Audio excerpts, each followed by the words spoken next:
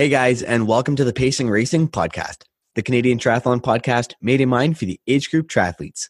Now, today's guest is Pro Triathlete Henri Schoeman. Now, for those who may not know Henri yet, he's both an incredible ITU and Super League triathlete who was also the Commonwealth Games champion back in 2018, and he actually placed with a bronze medal in the 2016 Olympics for triathlon. Now, currently, Henri ranks second overall in the Super League and 8th overall in the World Triathlon Series. Now, he has an incredible list of accolades and just such a unique style of racing that is truly, truly incredible to watch. So I'm super happy to have him on today's show so we can get to pick his brain and learn some amazing tips from him. Now, in today's episode, we get to speak with Henri to discuss his race results from the World Triathlon Series Bermuda race, as well as his upcoming race, which is the World Triathlon Series Yokohama in Japan. Now, we also go over his race plans and tactics going into the 2020 Olympics, and also his thoughts and experiences in the Super League Triathlon Series. Now, Henri also gives some great training advice and so much more, guys, so sit back, relax, and enjoy this episode. Now, let's cue the music.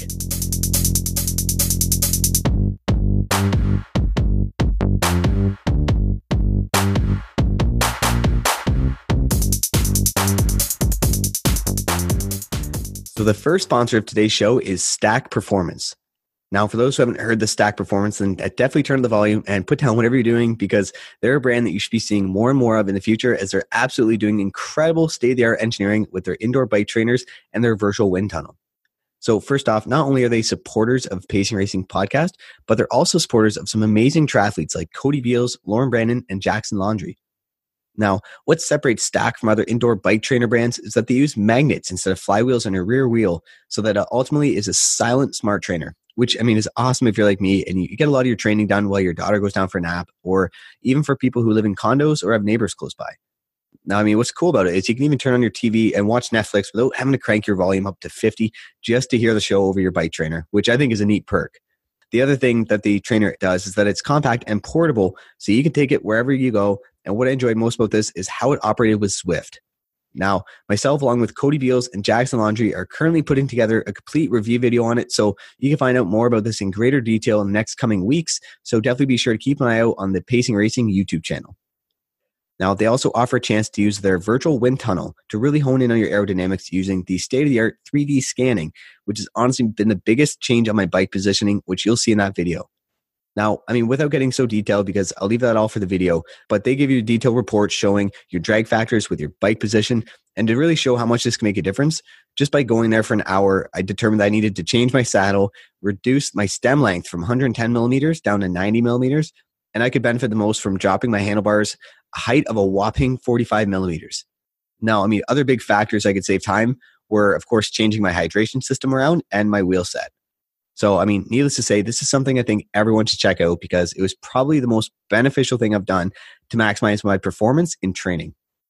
And the perk of being a virtual wind tunnel is that it's offered all across North America and Europe. So you can find a location near you, and it's pretty easy because you just simply check out stackzero.com, or you can search them on Instagram at stack_performance.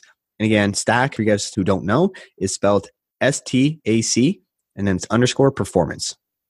So now today's second sponsor of the show is Scody. Now, by now, I'm sure you've heard me pump up Scody quite a bit. And if you have, then that's good because that was exactly the goal. Because, I mean, I really just want you guys to take notice of the Scody kits as you look around at your next race. Now, Scody has helped me design a new 2019 Pacing Racing Triathlon kit that I'll be wrapping at my upcoming races. So I'm super thrilled to show that off. And if you haven't seen it yet, you can definitely check that out on my Instagram. And that's at pacing.and.racing. Now, if you haven't seen this design yet, it's awesome. It's a turquoise on navy design, has the Pacing Racing logo on the chest, and is absolutely my favorite triathlon kit concept. Now, I always did a ton of research whenever I'd buy something for triathlon because, I mean, as we all know, it's an expensive sport. Now, what I've recognized is the most expensive product doesn't always mean it's the best product. And that's why I love the Scody brand. Now, they offer that same professional grade design and material, but offer in a price range that both you and I can afford as age group triathletes. And like I said, you'll get a ton of life out of their apparel because all of their equipment and their triathlon kits are professional grade. Wearing it, you won't chafe on long races, or you won't find the typical wear and tear like many of the cheaper products do that are on the market today. Now, if you want to go ahead and check them out, you can find them on Instagram by searching at ScodyAUS, and that's spelled SCODYAUS, or you can check out the website at www.scody.com/pacing and racing and use the coupon code PACE and RACE for 10% off. And lastly, if you guys use Facebook, then you can search them by searching Scody Australia.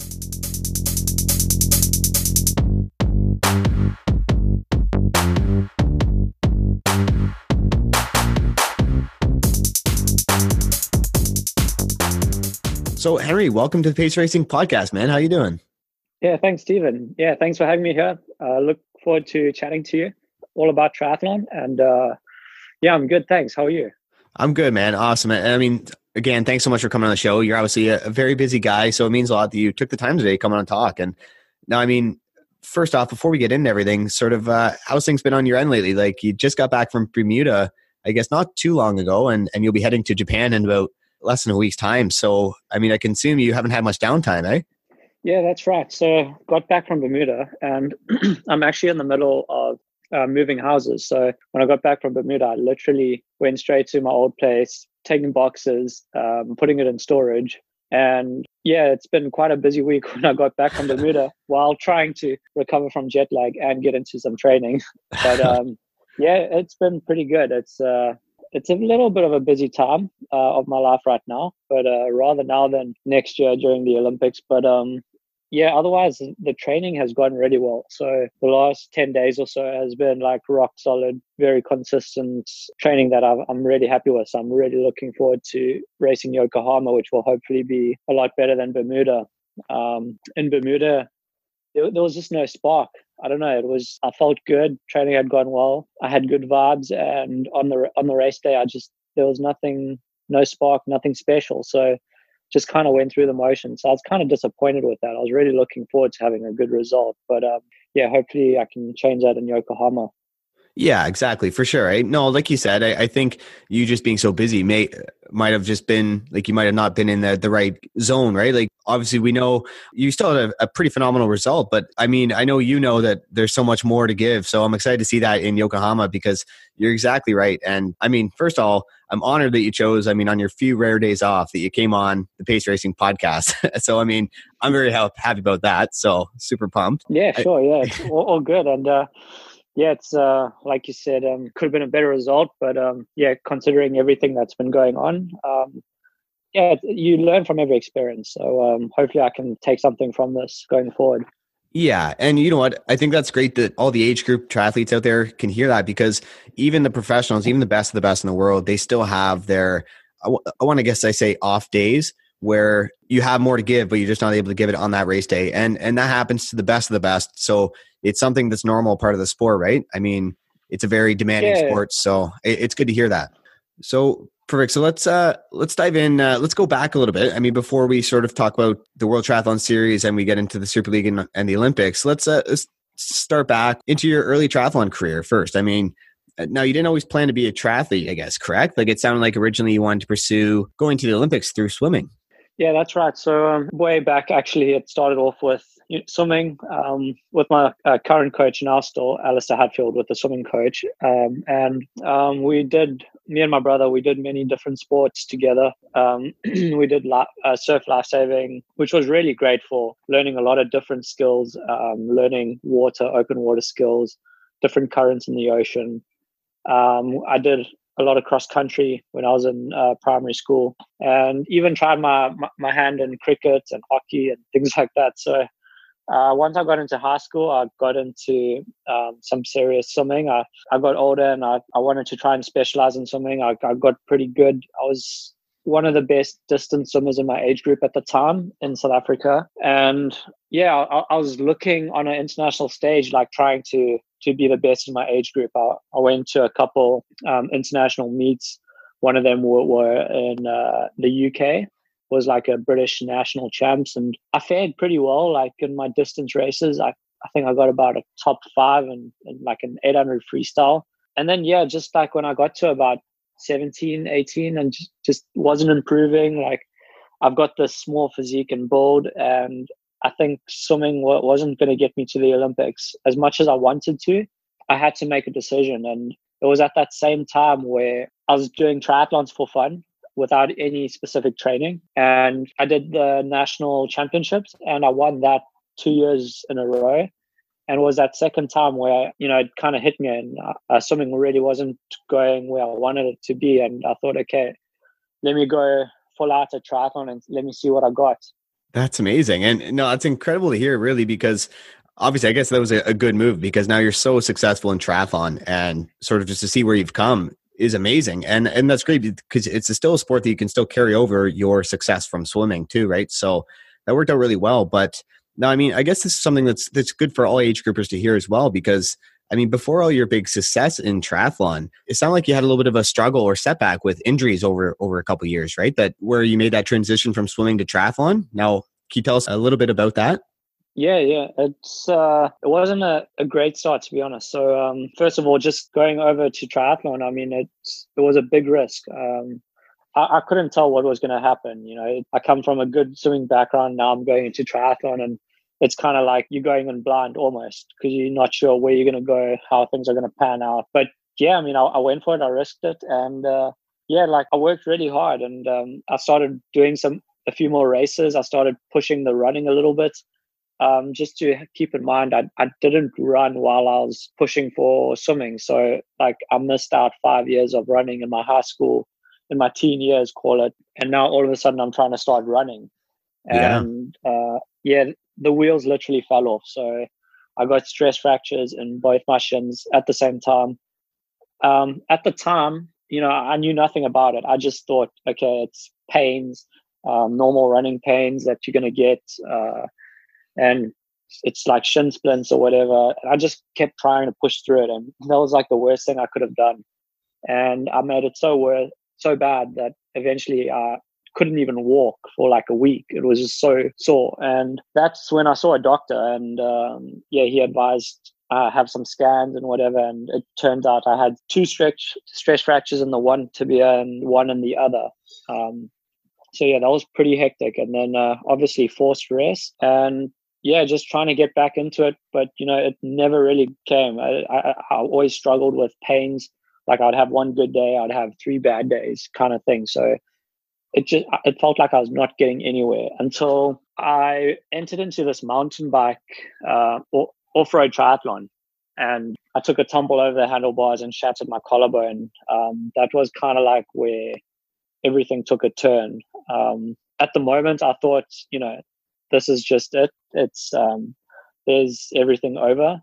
Can't really recover from this. I've got all these injuries with my legs, and now I've got this shattered collarbone. My swimming is going to go down. So it was a really tough time in my life. And thinking back at it now, it was actually a blessing in disguise, because it gave me that 6 weeks forced rest off my legs. It was about even a few days after the operation, I actually got into the pool and started doing aqua jogging. And this is something that I neglected when I had these problems, is focusing on the small little things, just in terms of strengthen the feet, strengthen the lower legs, strengthening the joints. So I did a lot of aqua jogging, and also aqua jogging with my feet contacting the bottom of the pool. In this way, it strengthened my feet a lot. And by the time I started running, it was a struggle at first, but it progressively got better and better. And that was a turning point. And it took a few years where I still struggled with pains in my legs. But for the last 2 years, I've been running without any pain, and I've been pushing really hard. So it just takes time. But yeah, it's been some dark days. That's incredible to hear. I mean, thanks for sharing that, because a lot of age group triathletes, when they get into triathlon, exactly like you said, you miss those 5 years, give or take 5 years in high school of that, the prime running, right? Where all these guys you're competing against probably had that. So, I mean, you were coming from a disadvantage, and to have those injuries and overcome them was incredible to see where you are today. Now, the aqua jogging, which is really cool, is that something you just did to sort of get yourself back into it, or is this something you still might do today? Yeah, no, I still incorporate it today. I'm just learning back from how it helped me in the beginning. So at the time, I wanted to just try and keep some sort of fitness and work going with the legs, because obviously I was also still spinning on the bike on the trainer, and I felt like it just wasn't enough. So I started aqua jogging and also running with my feet on the surface, and I found that was really strengthening my feet. Like if you run 30 minutes with your feet on the ground, your feet start cramping after 10 minutes. it works your feet muscles so much. So when I'm having an active recovery run day, I'll go and run in the pool just in terms of strengthening the feet and a little bit of active recovery. I think it's one of the best things you can do. Awesome. No, that's good to hear. And I guess because a big common issue that I guess a lot of new triathletes have is when they try to increase their volume in running, that's a perfect common issue is they get injured in the run, I guess, more than anything. So that's a really cool little piece of advice, and to kind of hear someone else go through it and overcome it. So, I mean, that's awesome. So now I guess let's briefly talk about, I guess, your current rankings in the World Triathlon Series and sort of your plans for the upcoming 2020 Olympics. Now, I mean, overall, how's the season been going like for you so far? Like, do you feel confident going ahead into this Yokohama, Japan race? Yeah, going ahead into Yokohama, I feel really confident, especially with the training that I've just done in the last 10 days. I think I can be quite confident about my fitness and where I should be running and where I should be competing at. Of course, I'm not too happy with the way the first two World Series races have gone. Going into Abu Dhabi, I feel like my fitness was lacking just a little bit, but I had some speed coming out of the Super League. So that kind of like helped with that and was a sprint race. So it wouldn't affect too much. And I had a decent result. I think I got 7th when I was actually racing for a medal. I just had some late surge and almost got a medal, but there were some guys who out sprinted me at the end. And Bermuda, yeah, it was just nothing special, but I know there's a lot more that I can give. So hopefully it will come right in Yokohama, and I'm pretty confident things will go a lot better in the next few races. Awesome. No, that's very cool, man. And there's so many people super excited for that upcoming race in Japan. So, I mean, we're really looking forward to that. On Yokohama, it's I've got a special memory there. So that was where I broke 30 minutes for 10K my first time in 2016. So it's a fast course, and I want to see if I can, hopefully go better than that this year. That's crazy. That's good to hear. Breaking that record, that's pretty incredible. Sub 30 for 10K. That's awesome in that kind of a race. And I mean, it sounds like 2016 obviously was an incredible year for you, right? I mean, probably between just the Yokohama itself and the 2016 Olympics. Yeah. 2016 was quite a good year for me, of course, with the Olympics, but it was also a big learning year and a year that I really kind of pushed my body to the limit. Just looking back, I've been thinking about how I trained for the Olympics in 2016, and I will be like, I'm honest with myself, and I don't think I've been training as hard as I did back in 2016. And I think that's kind of like the thing that has changed just recently, and I feel like I'm pushing harder than what I did before the 2016 Olympics, and that was why my running was just going so well. I broke that sub 30 minute run in a triathlon, which was a big goal of mine, and leading into the Olympics, getting that medal, which was just life changing, and one of my biggest dream that I've been as a child growing up. So to be able to do that, it was just incredible. And then follow that up with a world champion, a grand finale win in Cozumel. So it was a really exciting year for me. It was life changing. It changes the way that I look at racing. Obviously, more confident in myself and my abilities. And I think that's one of the biggest things that I take with me into every race. For sure. And now, I mean, looking at the Olympics when you received the bronze medal in 2016, did you expect yourself to get on the podium? Like, that was your first time, I think, racing the Olympics, correct? Yeah, first time at the Olympics. Although it felt like I've been there before, because with my brother being at 2 Olympics prior to that, it felt like it's been part of our family for some time. And I went to watch my brother at the Beijing 2008 Olympics. So yeah, just to be involved with it and a part of it was incredible, and to be on the inside of it. So that was a different take on it. And yeah, I mean, it's just incredible to represent your country at the highest level of racing is amazing. So, and yeah, leading into that race, I knew that I'd trained harder than I'd ever before, and possibly harder than a lot of my competitors. So I knew I was in the best shape of my life. And with the Rio course, I knew that it suited a smaller, lighter person like myself. And with the heat also playing a bit of a factor, was something that I really enjoyed living here in Durban, South Africa. It gets really hot in summers. So I was really looking forward to it. And I think a lot of people counted me out.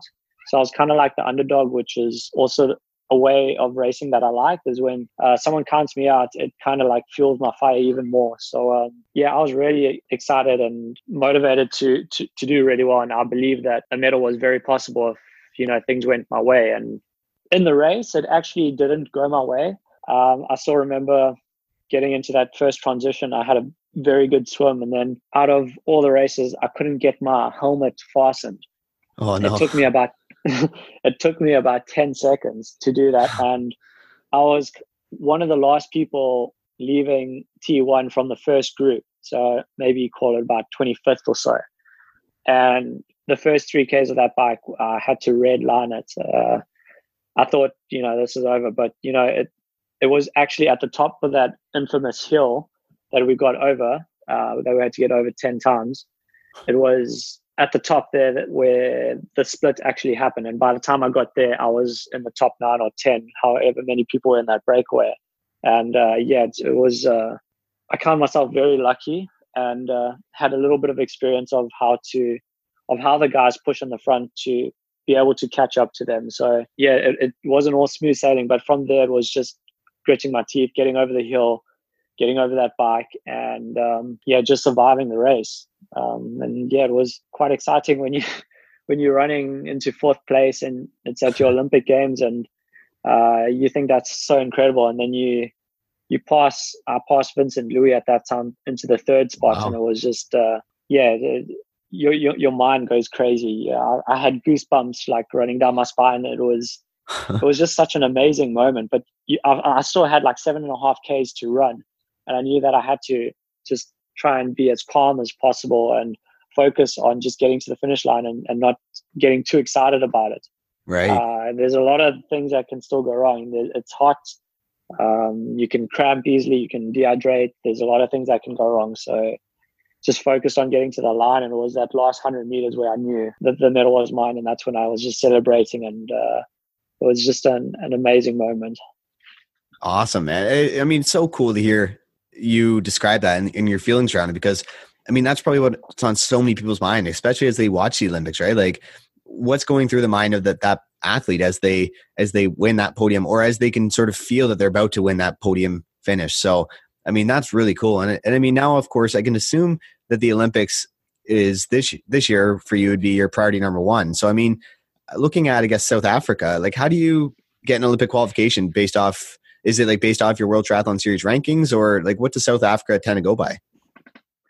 Yeah, so we South Africa just go by if you make the Olympic qualification criteria cut, then you qualify. So we don't really have like a race where you got to be top 8 or top 3 to qualify. As long as we get that Olympic qualifying cut, which is top 25 on the Olympic ranking, then they will send us. At the moment, I'll be honest, I don't know exactly where I am, but I think I'm definitely top 15. So I think I'm sitting very well at the moment. And I just need to make sure that I'm consistent in the next year. And if I can just stay consistent and perform, well, I'm pretty confident I can perform really well. So as long as I just perform the way I need to, then I'll easily qualify, which will be brilliant.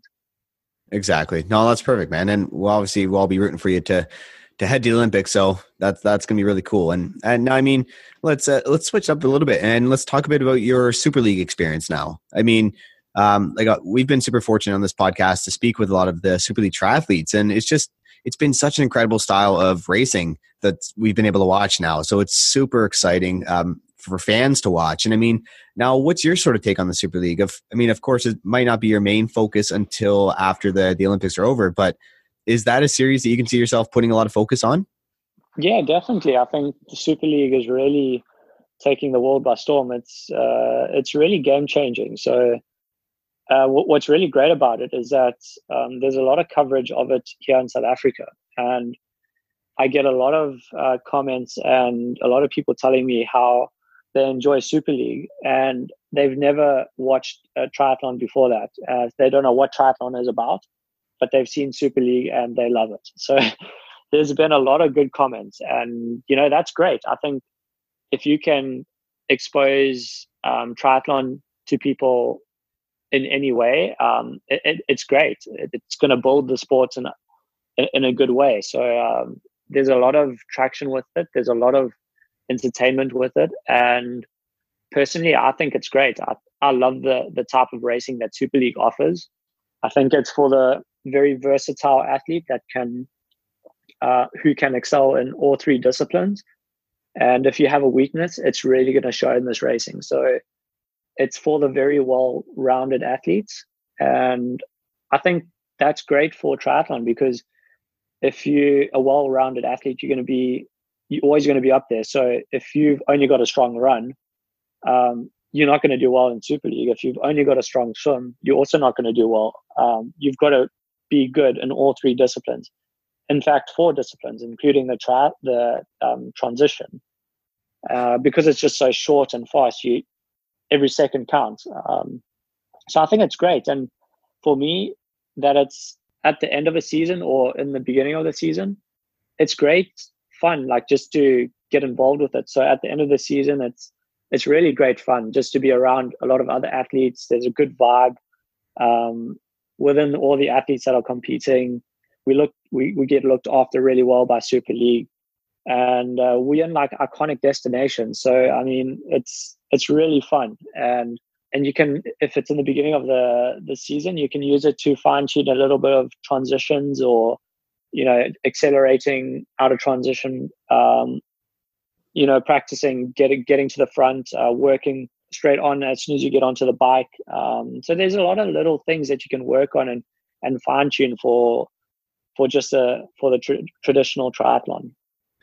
Exactly. No, you said it perfectly. Like it's such a fun sport for spectators to watch, right? And just to sort of connect with the athletes in sort of a different perspective, because I love that it's more sort of like like they have it in iconic destinations. So it makes it super enjoyable to go watch and experience. And it just looks amazing to be there.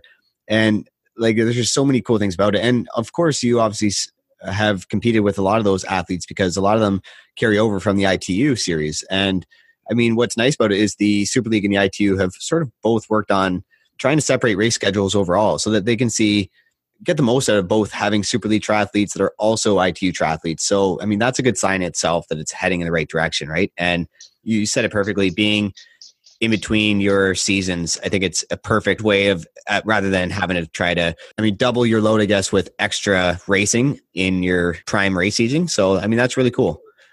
Yeah, awesome. Definitely. I think it's great that the ITU and Super League are working together, because, if they didn't think about the timing of the races, we'd kind of just burn ourselves out, basically. So to space it out nicely is one of the biggest things. And all the athletes want to be involved, because there's just so much money involved as well. And it's great, because you can also kind of start making a living from it. Yeah. And and that's huge. And I've talked to a few people about that. And that's one of the nice things about the Super League, right? Is the prize money at the end. And I mean, at the end of the day, like, you guys all as professional triathletes, like that's your full-time work, right? Like, so it's good to have that option as well on the side of your own, say if you're an ITU triathlete, or if you're an Ironman triathlete. So it's always great to see that there's extra out there, because at the end of the day, like you guys need to make some money too, because that's, you guys put in so many hours of training. So I mean, that's always good to see. And I'd love to see that. Kind of makes it more competitive too, right? Having a big prize money at the end. So no, that's really cool. And now, I mean, looking at all the sort of different race formats they have in the Super League, like between the enduro or the triple mix and all those, like, which is probably your most favorite or strongest that you find to race? I really enjoy the triple mix. I think that's something that the other athletes don't enjoy too much. And it's really difficult to try and mix it up. So if you starting off with a run, then cycling, and then swimming, it's the hardest thing in the world to jump in that water and try and move your arms. So it's quite fun in a way. It's a challenge for me to see how I can create a gap to the other guys, because I know I'm a strong swimmer, and try and use that as an advantage for me, or try and get a gap. And then also, it's really difficult to even try and train for something like that, because how do you train your body to get blood in the arms after you've been running and cycling? And get blood on your arm straight away for 300-meter swim. It's just, you can't really train your body. So it's basically just on talent and how you can deal with it in the moment. And and I think the enduro is also something I quite like, is the longer it's stretched out, the better that I get. So that's also something that I quite like. And also the time trials is something I quite fancy. Is nothing better than a competitive time trial. For sure, eh? No, and that's, it's hilarious that you said the triple mix, because I think out of every other Super League triathlete I've spoken to, that's probably been their least favorite. So it's funny that you said that's your most favorite. That's awesome. So that gives you a good advantage on the course. That's cool. And now, I mean, looking at, like we just said, all the courses are in iconic destinations. Now, as far as all the courses go, do you have a favorite in terms of like the course layout and also like the crowd and the atmosphere of the race? I think Malta for two reasons. First reason, I got engaged there with my fiance last year. So that was a really spectacular moment. And secondly, the course is brutal. So the tougher the course, the more I like it. And there's one big hill on that. You basically go up and you come down with a little bit of a flat at the bottoms, and you just keep going around that course, and you even run up there. So that's something I really like. The more brutal, the better. Awesome. No, that's really cool. And hey, that makes a lot of sense. I could see why you like Malta, because that's amazing. Those are two very valid reasons. So, Yeah. So let's, looking at the training perspective, I guess, for the Super League, does it change a lot from when you're training for, say, the Olympics or the ITU style racing, or is it all pretty similar? It kind of comes at a good time. So after the World Triathlon Series season, you kind of finishing off with very high intense work for the last race, the World Champs. And for Super League, you need like some high intensity training, and I think it works out quite well. If throwing Super League in the beginning of the year has been quite a struggle, especially with Singapore this year, because you need a little bit of intensity training. It's like kind of like a speed endurance thing that you need, because you need the endurance over 2 days. Plus, if you're doing the 3 races on a day, it still needs some endurance, but it's speed, like it's intense. So you need that speed and endurance. So at the end of the year, it actually works out really well with a lot of the athletes, because you're getting in that intensity for the World Champs. And to basically fine tune, there's not much that you can really change, unless it's basically getting onto the bike and going max out for 5 minutes or so. It's kind of something that you need to get used to, or just a little bit of leg turnover for the run, just to get a little bit quicker, run a few seconds per K faster, or really speeding up your transitions. I think that's like the only things you can really fine tune for Super League. If you're racing, say, Malta, surely you can go and find a 300-meter hill and just do some reps, and to get used to pushing out some watts on a hill. So I mean, that's kind of like the only things you can really do. But what I found is that I've worked on some technical skills, which has really helped me on the bike. That's something that has really helped me after my first race in Jersey last year for the rest of the Super League series. Awesome. No, that's really cool. Yeah, I always wondered to see how triathletes change their training, or if they do change their training when it comes to Super League or compared to the ITU style. So no, it's really cool. And I mean, now speaking right now, it's sort of peak season for the ITU. And like, what's your typical training week look like? I mean, last week you just said this week, sorry, you just got through a pretty rigorous training session. So like, what's your sort of training look like the past week? Has it been a lot of long distance, low intensity, or is there a lot of high intensity, or like sort of what's your thoughts on that? So the last week I had quite a running specific week. It was almost hard running every day. So you can just imagine how hard that can be. So we're putting an emphasis on the quality running, and not so much with the swim and bike. The swim and bike was more for recovery and getting time in, because it's the running where things really matter in a race, and something that I still need to keep working on. So it's been quite a tough week in terms of being close to my body and making sure that I'm staying injury free with no niggles coming about. And I mean, just running hard every day it's tough. It's hard. The last day was actually it was tough mentally just to try and get out on the track and do the work, but it ended off brilliantly. It ended off with PBs, so I've been really happy with that. So yeah, like I said, it was quality on the running and with longer endurance quality as well in between. So it was kind of well balanced. And the swimming and cycling was just there for active recovery and time. Awesome. So that's cool. And it's cool to hear that you will switch up your training, I guess, depending on what you feel needs the most work at that time. So it's sort of an always evolving type of training plan by the sounds of it. Yeah, I've done this type of week before, and I've had really good results when I've done this type of week. I can't do it very often, obviously, because it's just so intense. But it really gets me into shape, like in some really good shape. So I'll probably do it maybe once or twice in a year, maybe 3 times, depending on how injury-wise and how strong my body is feeling.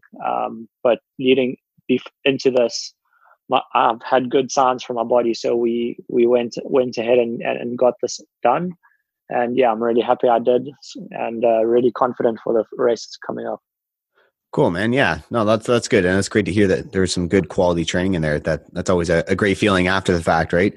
Now, I mean, looking, I guess, at your nutrition aspect when it comes to on-course nutrition, what's sort of your strategy, or is there a strategy for like Gatorade or water intake or like gels or anything like that? Like, I mean, I guess it depends on what type of style of triathlon you're racing, but do you have a system in place you tend to follow, or how's it work? Yeah, I kind of have a system in place. I'm still learning as I'm going on, but I've got a general rule that if it's Olympic distance race, I try and intake 2 gels. If it's a sprint distance race, I make sure that I take 1 gel. Depending on the heat, depending on how cold it is, so if it's colder, you might need a few more calories, so might take a little bit more.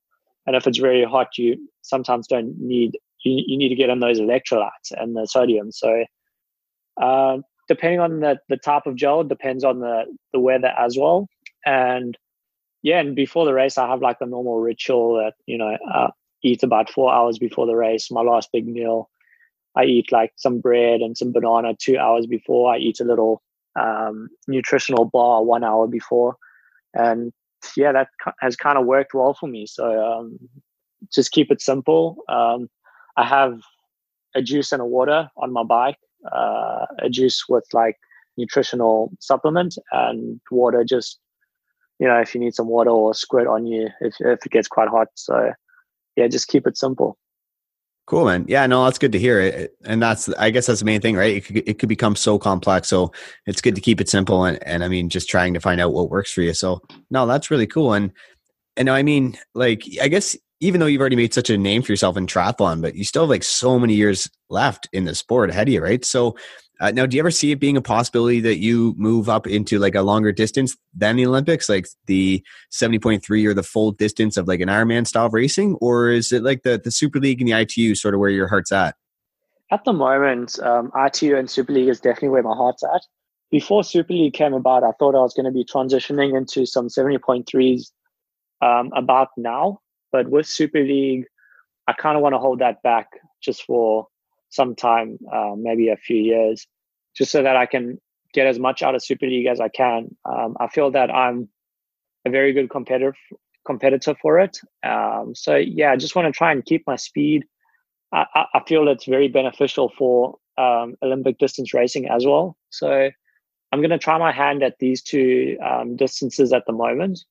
Maybe after the Olympics, I'll throw in a 70.3 or something, give it a go. But I'm really I've still got a passion for non-drafting and the longer distances. So I definitely still want to try my hand at that at some time. But for now, just not yet.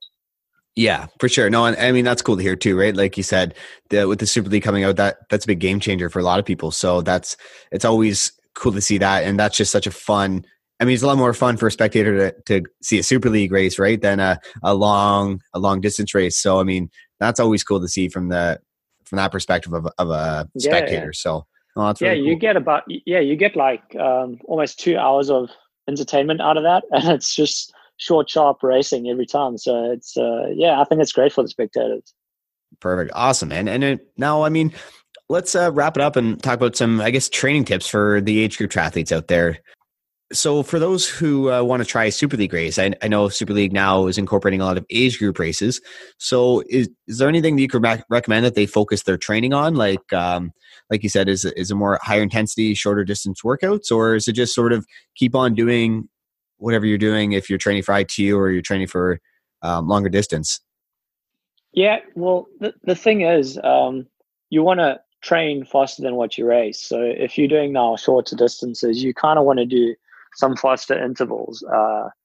Decrease the time of the interval, but try and get faster than your race pace. And yeah, you can only get faster than your race pace if you have a shorter interval. So try and do shorter intervals at a faster pace. That's normally a good way to get that leg turnover or arm turnover, whatever it is in the water or on the track or on the road. It's a good way to pick up your speed, but always be mindful and careful of overdoing it. So just build into it slowly. Slowly increase the number of reps that you're doing. But that is one way to get faster, is to train faster than you race. And you can only do it with shorter intervals.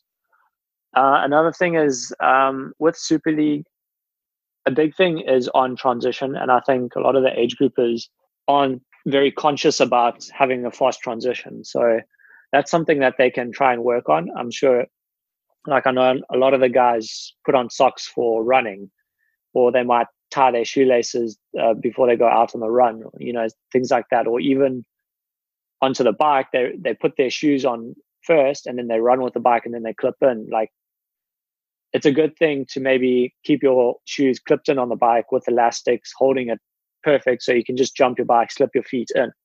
Or on the run, get some elastics and put some elastic through your shoes so that you can just slip it on. And maybe in training, just try that out and run without socks on and see how it feels. Because I know your feet are also very sensitive in the beginning if you don't run with socks, and especially when you're quite wet with your feet, sweating, or you're running out of an ocean with your feet full of sand. It's going to cause some friction when you start running or cycling. So just get used to it first.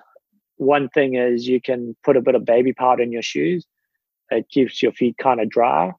Or you can also put a little Vaseline on the edges of your shoe just to make it slip in a lot easier, and maybe reduces a bit of the friction. So yeah, those are some tips that you can use for Super League.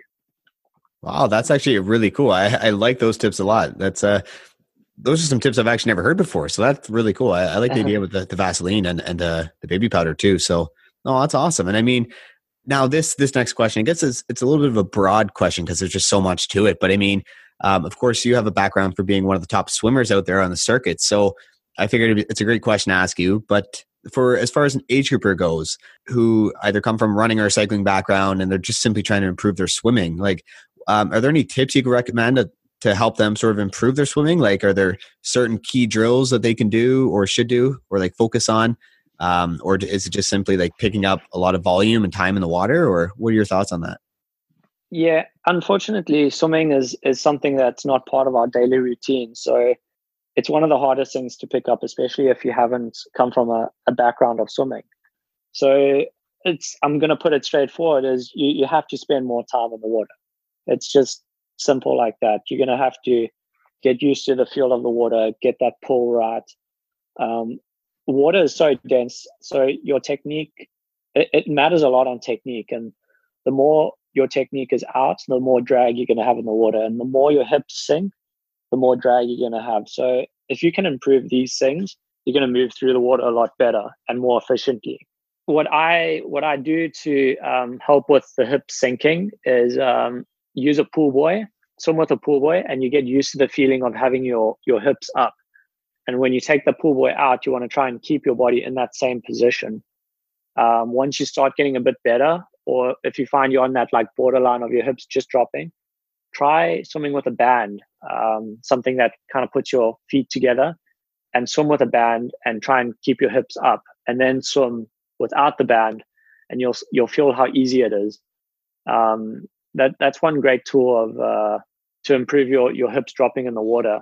It's also swimming with a band or a pool buoy is really good for arm strength, especially in triathlon. You want to use your arms more than anything else in a triathlon. You don't want to be leg dominant. You want to save that for the bike and run. So the more pulling you do, the stronger your arms will be, and the more efficient you'll be in a triathlon. Open water swimming is also quite hectic on your upper body strength, because you're always trying to get your head out of the water. You're using a lot of energy in your upper arms and body. So pulling is also great for that. The stronger you have your arms, the better swimmer you'll be in a triathlon. And yeah, I mean, technique, just there are some drills, but I think a good tip of advice will be maybe joining a swim squad, or like a master's swim squad, or a triathlon group. It's always great learning from others and having someone look over you and monitor you, and maybe correct your stroke and see what you're doing wrong or what you're doing right, and improve on the areas where you can. I think that's always great for anyone starting out with triathlon or seeking improvement. I think that's the best way to go about it. Awesome. No, that's incredible. That's a lot of really good tips. And I think a lot of people could take those tips and actually apply those in the pool at the next training session or out in the open water. So no, that's awesome. And I mean, when it comes to pacing, I guess this is always a common question. Like, now I know in the longer distances, like Ironman style of racing, a lot of the triathletes out there will base it off either certain tools like a heart rate monitor or certain wattage or even perceived effort. But now with the Super League and the Olympics, I'm sure it's much more different, I guess, because it's more shorter and more intense. So how does it work in the Super League or an Olympic style distance? Now, are you pacing, or does it just depend on who's around you and it's a matter of sort of staying in packs in order to draft and everything like that? Yeah, it's pacing to a certain degree. So, I mean, of course you want to stay with the front of the race or stay with the race. If your heart rate spikes and the guys are attacking, you can't really just sit up and let your heart rate go down. You have to follow it. So it's you need to stay in the race, and that's the style of our racing. Is your heart rate's going to be sparking up and down, in and out of the corners when people are attacking. So yeah, you want to be the fittest guy out there. I think that, put it as simple as that. So if you're staying in front of the race and if you're fitter than everyone else, you're going to be going easier than everyone else, and then just leave it then you'll have more energy on the run and take it from there. So yeah, it's a completely style of racing. And for me, in the swimming, I can sometimes get into a nice rhythm. If I'm not leading the race, I'll slot into like a second or third position and just kind of go as easy as I can. If I'm in the front, I'll try and push the pace just to try and create a gap for a breakaway. But yeah, it all depends how you feel. I mean, some days are different. Your form is better on some days than others. So if I'm having a really good day, I always try and be aggressive. I try and, put some guys in a bit of hurt or create a bit of a gap. But other days, like Bermuda, I was just kind of going with the flow. I just didn't really have anything special. So it's always different, and there's always different athletes that are, feeling great, or some not feeling that good. So you've always just got to keep your eye on the game and just be ready for anything. For sure. No, that's cool. And I guess that's one of the beauties of racing like a Super League style or the ITU. It's so much more. There's so many tactics involved in the racing that it's really cool to hear. And I always had that question about, I guess, pacing, but at the end of the day, you're right. Like, you can't necessarily just follow heart rate, right? Or you can't just follow one method, because it has to be pretty dynamic to go along with the dynamic style of racing. So no, that's very cool. And now, I mean, let's wrap it up, I guess, with this question here. Looking at your diet overall, I know we spoke about on-course nutrition, but keeping it brief, I guess, because it's also another very big topic, but are there any key components to your day-to-day diet that you're able to share or recommend with other triathletes that sort of work for you? Like, How do you find that balance of like getting enough fuel for your body, but also avoiding like overeating or weight gain? It is a bit of a balance, like you said. I try my best with getting in the right nutrients that I need. I make sure I get all my vegetables, my proteins, my fats, even my little treats. So Yeah. I think, well balanced diet is always the way to go. I mean, like you said, it's a fuel for your body. So you need to put in the right stuff. You don't want to always be putting in the wrong stuff. For me, it's quite weird, but carbs don't really work that well for me. I'm not a big fan on pasta, or I do like to treat myself to a pizza every now and then. But I focus on proteins and fats. I think that's where my energy comes from. Awesome, man. No, that's really cool. And yeah, like you said, everyone's going to be different at some point, right? So that's cool to hear. And I guess the main thing, right? Like the whole foods, eating healthy and just getting that, getting what you need, I guess is the main thing. So no, that's really cool. And I guess let's look at your race schedule going forward now. Like, do you have all your races planned out for the rest of 2019, or what's it look like going from here? Yeah, I've got the plan pretty much mapped out. It's the World Series. I was planning to have a bit of a camp in Boulder, USA, in between the two Canadian races, but I kind of pulled back on that. I'm gonna rather go to Montreal and fly to Hamburg, race Hamburg, and then come back home. So I'm coming back home pretty much after every race. Spend a little bit more time at home. I feel training is always better in a comfortable environment. Whenever I go overseas for a long period of time, my performance starts to drop, and I think I need to think of a new way of getting around this. So it's a little bit more traveling in and out, but it has worked in the past. So I'm going to give that a go again.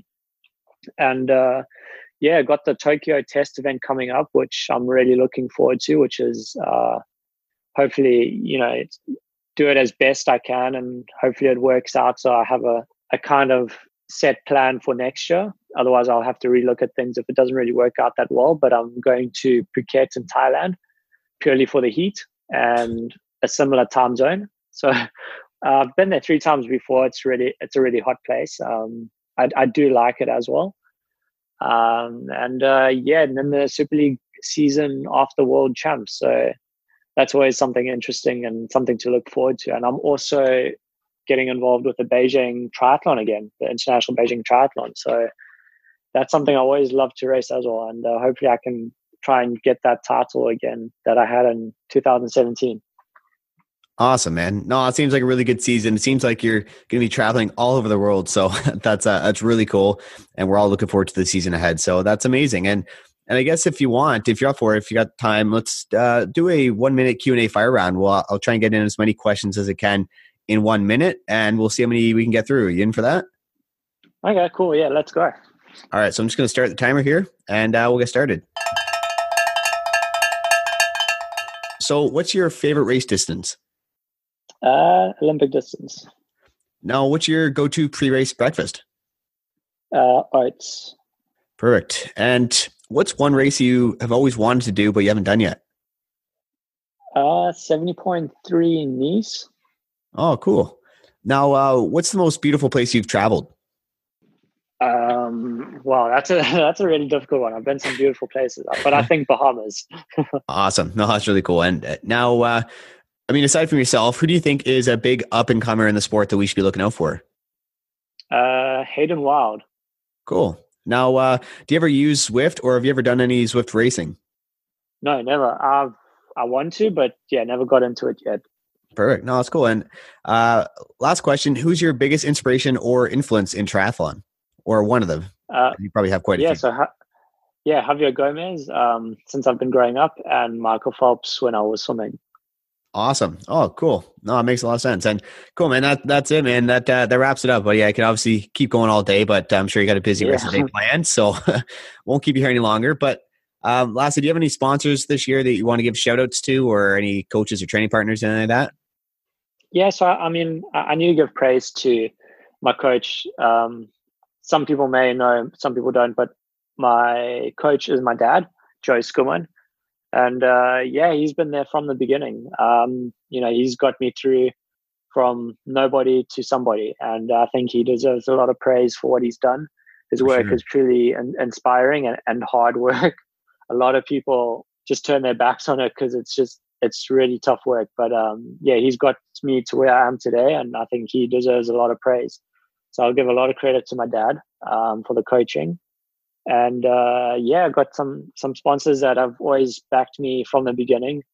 Really love to stay loyal. It's great people that I love to work with. It's almost like a family. Henri Swimming Equipment from California, who designed wetsuits with Dino, also picked me up when I was no one. And yeah, we've worked such a strong relationship and been together. I'm one of his longest athletes that he's had, so that's really Oh, wow. inspiring as well. Yeah. Swift Carbon Bikes, awesome bike.